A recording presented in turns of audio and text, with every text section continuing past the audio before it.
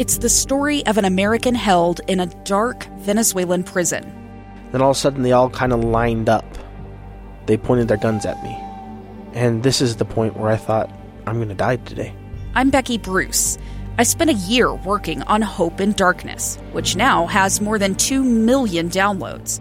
Find it on kslpodcast.com or wherever you listen to podcasts. Utah's best athletes count on flexibility, speed, strength. And the Jazz pick up their 22nd assist. So they count on University of Utah Health. Real Salt Lake puts this game away. And so can you. Leading doctors, a world-class environment, award-winning innovation, care to be great. 14 unanswered by the Utes. University of Utah Health, caring for Utah's best and yours. Schedule your appointment now at uofuhealth.org/care to be great.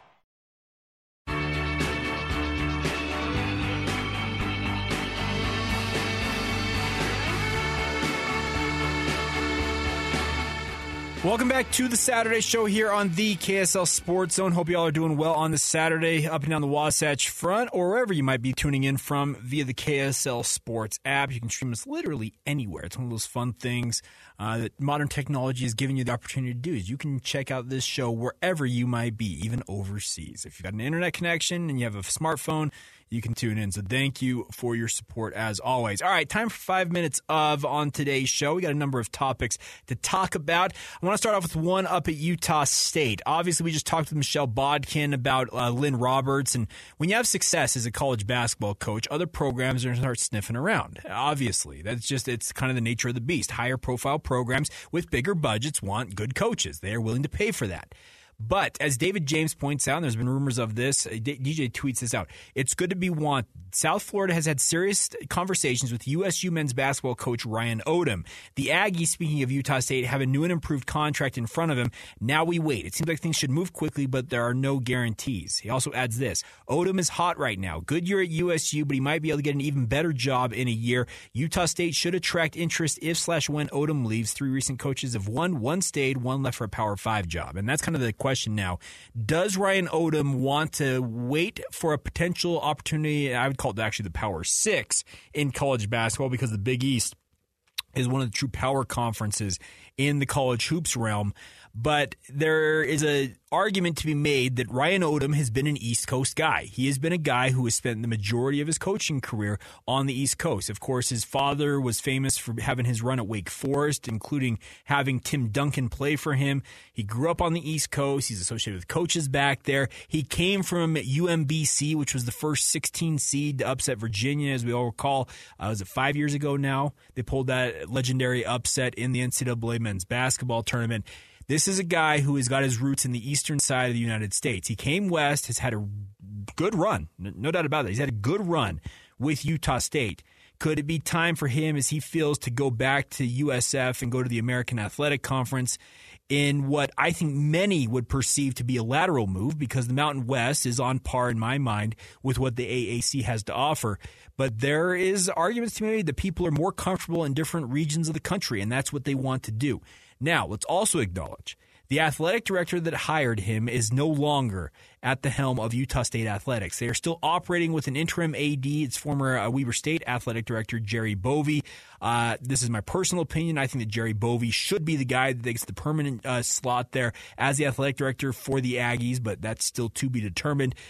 If it comes down to it and Ryan Odom does decide that USF is where he wants to be, it'll come upon Jerry Bovee to go out there and find a new head coach. They also will have a new university president as well, whoever, whether it's Ryan Odom or a new coach, to answer to. Because as I understand it, Noelle Cockett, the university president at Utah State, is set to step down from her position this summer as well. So there's a lot of change happening up there in Logan, and it's not a bad thing per se, because like I mentioned, when you have a coach the caliber of Ryan Odom, you're going to win. And when you win, programs, like I said, with deeper pockets, bigger budgets, are going to want you. The thing about this also is I understand it, Ryan Odom is making, I think, $800,000. You could look that up. It's public record because he works for a land-grant institution. You can go find the numbers. He's making good money as a coach at Utah State coaching basketball. How much more is USF willing to pay him, and how much more is Utah State willing to sweeten the pot to keep him to stay?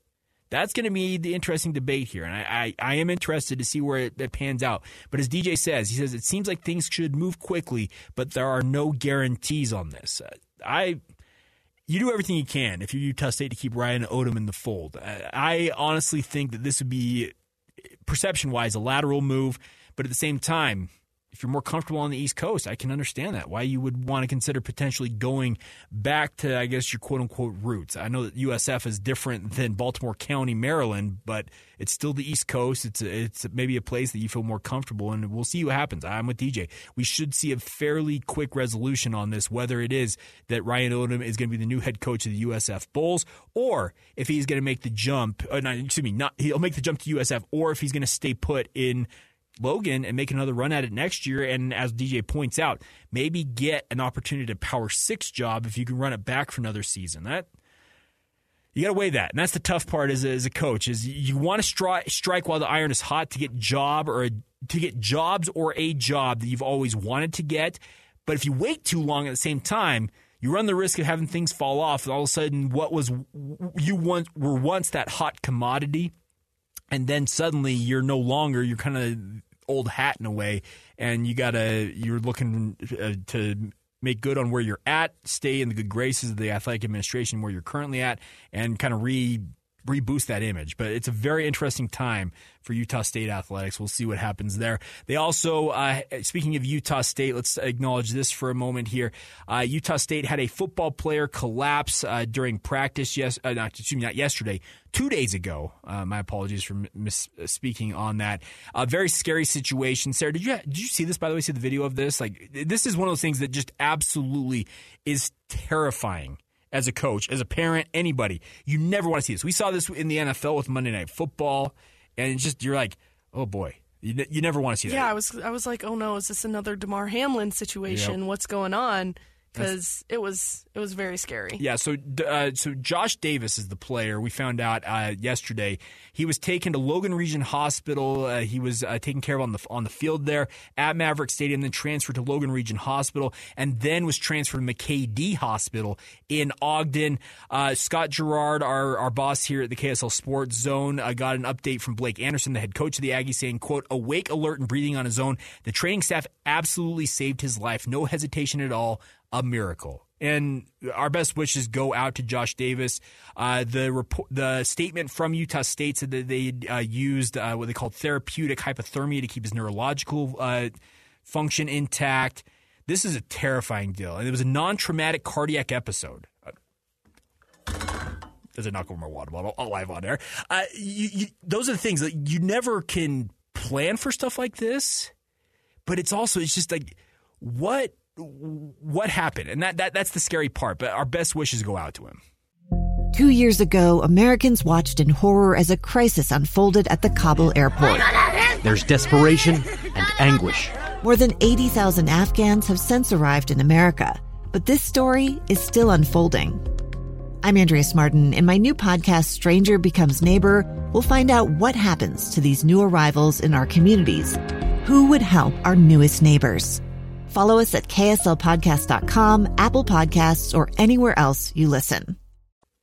Yeah, super scary, and it's weird that we're seeing this more and more. Is that just because of media now has more access than they used to? But man, it's just, what's going on? It is a different era because everybody has a smartphone now and everybody has access to Twitter and social media, so you can get stuff out there in literally seconds. It's out there. So let me get the quote here from Utah State, the official update. Quote, Davis, redshirt freshman wide receiver from Carlsbad, California, collapsed during practice on Thursday and was immediately treated by USU's athletic training staff led by Mike Williams, Associate Athletics Director for Sports Medicine, followed by emergency medical personnel who transported him to Logan Regional Hospital.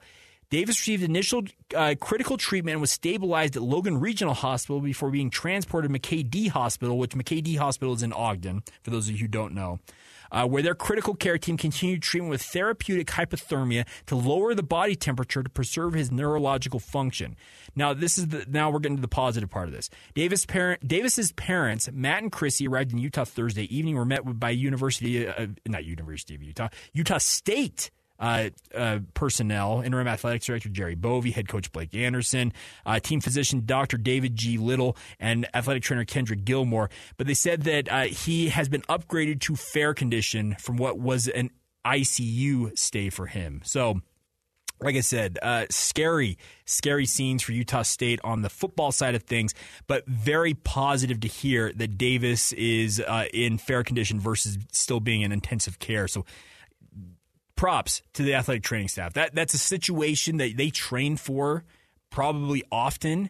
They never, honestly, probably they never want to actually have to roll it out and have to do it, but to their credit, they were ready in the moment. So props to Utah State on handling that. So interesting times up there in Logan. Now, let's also talk a little about RSL. Tonight, Real Salt Lake comes off of a bye week last week. They're going to be hosting St. Louis City SC. Now, St. Louis City is a new team in Major League Soccer, but they're not playing like an expansion team. They are 4-0 to start their campaign, their first season in Major League Soccer. And as DJ mentioned yesterday, they are scoring goals in bunches.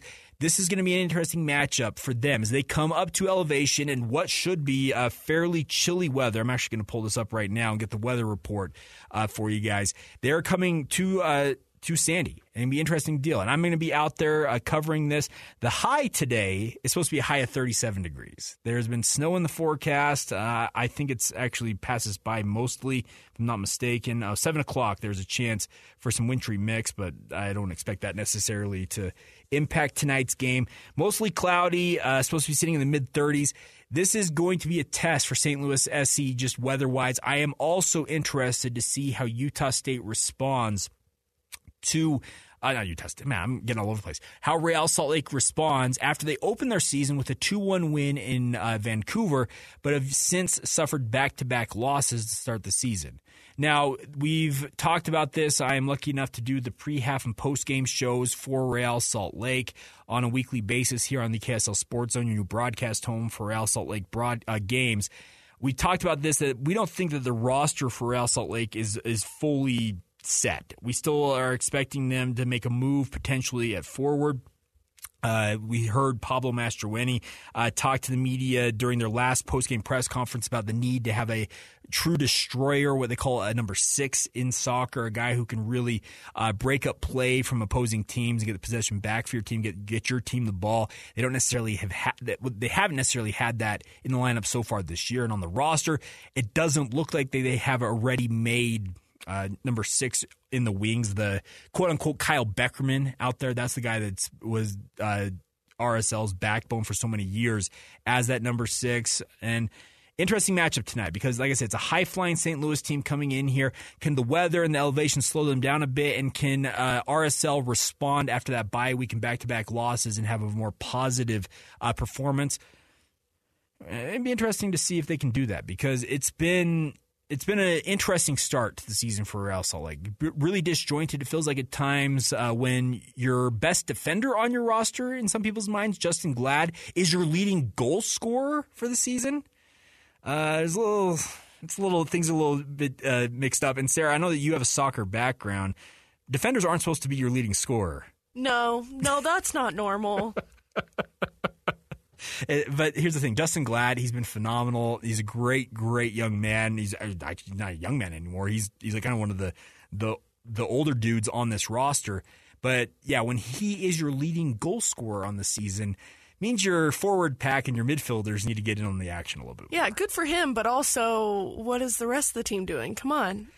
Missing opportunities, apparently. And that's the other thing about this with the Real Salt Lake right now is when they're playing, it almost feels like in a way that their link-up play, I guess is the easiest way to say it, like getting the ball from the back end to the front end, it's struggled. And the midfield has been that's the linchpin that's supposed to keep everything flowing, keep play moving, get that ball from the back line up to your forwards. It's really, really been lacking for Real Salt Lake. And we'll see what happens. I look at what St. Louis City is doing, and I'm absolutely amazed by it. They have come in, they put together a phenomenal roster, and for an expansion team to be 4-0 on the season, like, you don't see that very often in professional sports. But Major League Soccer, it's actually becoming more and more of a common thing to see teams like this get that opportunity because they're allowed as ownership groups now to come in Major League Soccer and spend big money. If you've got the pocketbook, you can come in and sign players. They have brought in a number of players. Klaus, their star forward, is from Brazil. He is everything. It's the guy that RSL wants to have as a forward. He's 6'3". He's built like a Mack truck, can run like a gazelle, and scores goals like they're nothing. That's what RSL's looking for. The problem is they haven't been able to find that yet. We'll see if they're able to, because there have been rumors out there that they've been looking high and low to find a true number 9 to come in. But I don't know. I want to think that they can respond in a positive fashion, speaking of RSL, but the first 3 games have me concerned that midfield is going to be a season-long issue unless they address it in the transfer portal. We'll find out. All right. Final thing before we go in this segment of today's show is on the NCAA men's basketball front. Now, the NCAA tournament has been absolutely thrilling. I've enjoyed it. Sarah, as your bracket, I asked Michelle this, is your bracket? Oh, no, you didn't. We're going to out Sarah for just a second here.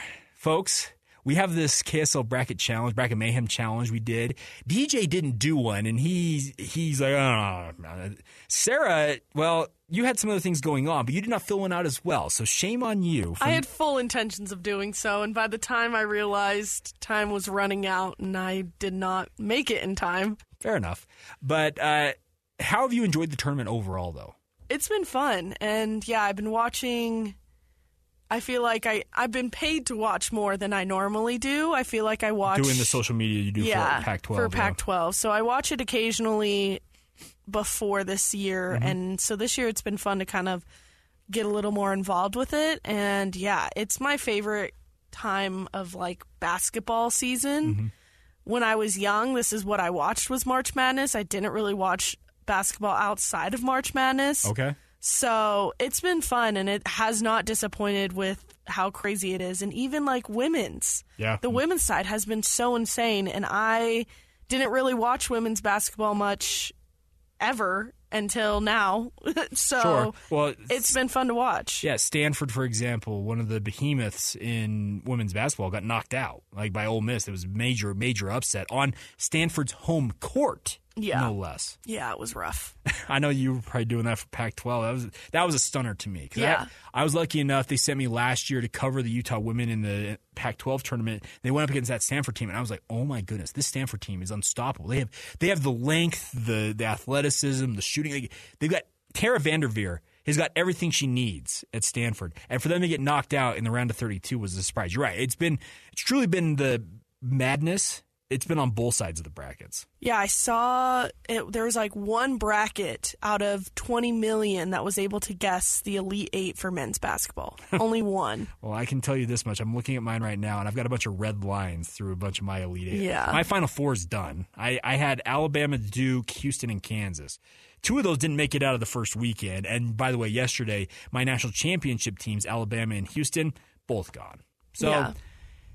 Crazy times. By the way, did you see on the one side of the bracket here, the national championship game will feature one of this group: San Diego State, Creighton, FAU, or Kansas State. So one of those 4 teams is going to play for a national title next weekend. Yeah, I also saw another stat that said this is the first time since they started doing seeding, like in the 70s, I think. 1970s, yeah. And this is the first time a 1 seed isn't in the Elite Eight. We only got 1 2 seed left. It's Texas. Crazy. Like, Texas has got to be thinking, this is our chance. We're going to do it. We're going to win it all. Because they actually never won a men's basketball title.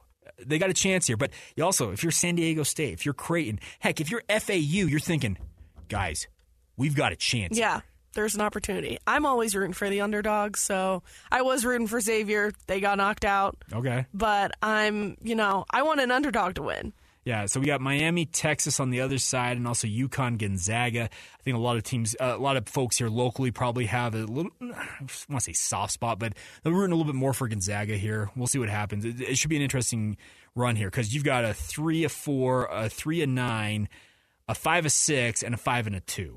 Those are your final 8 teams on the men's side. Crazy times. All right. We'll come back on the other side, get some final thoughts as you wrap up this edition of the Saturday Show. You're tuned in to the KSL Sports Zone right here on 97.5 FM, the KSL Sports Zone. 2 years ago, Americans watched in horror as a crisis unfolded at the Kabul airport. There's desperation and anguish. More than 80,000 Afghans have since arrived in America, but this story is still unfolding. I'm Andrea Smartin. In my new podcast, Stranger Becomes Neighbor, we'll find out what happens to these new arrivals in our communities. Who would help our newest neighbors? Follow us at kslpodcast.com, Apple Podcasts, or anywhere else you listen.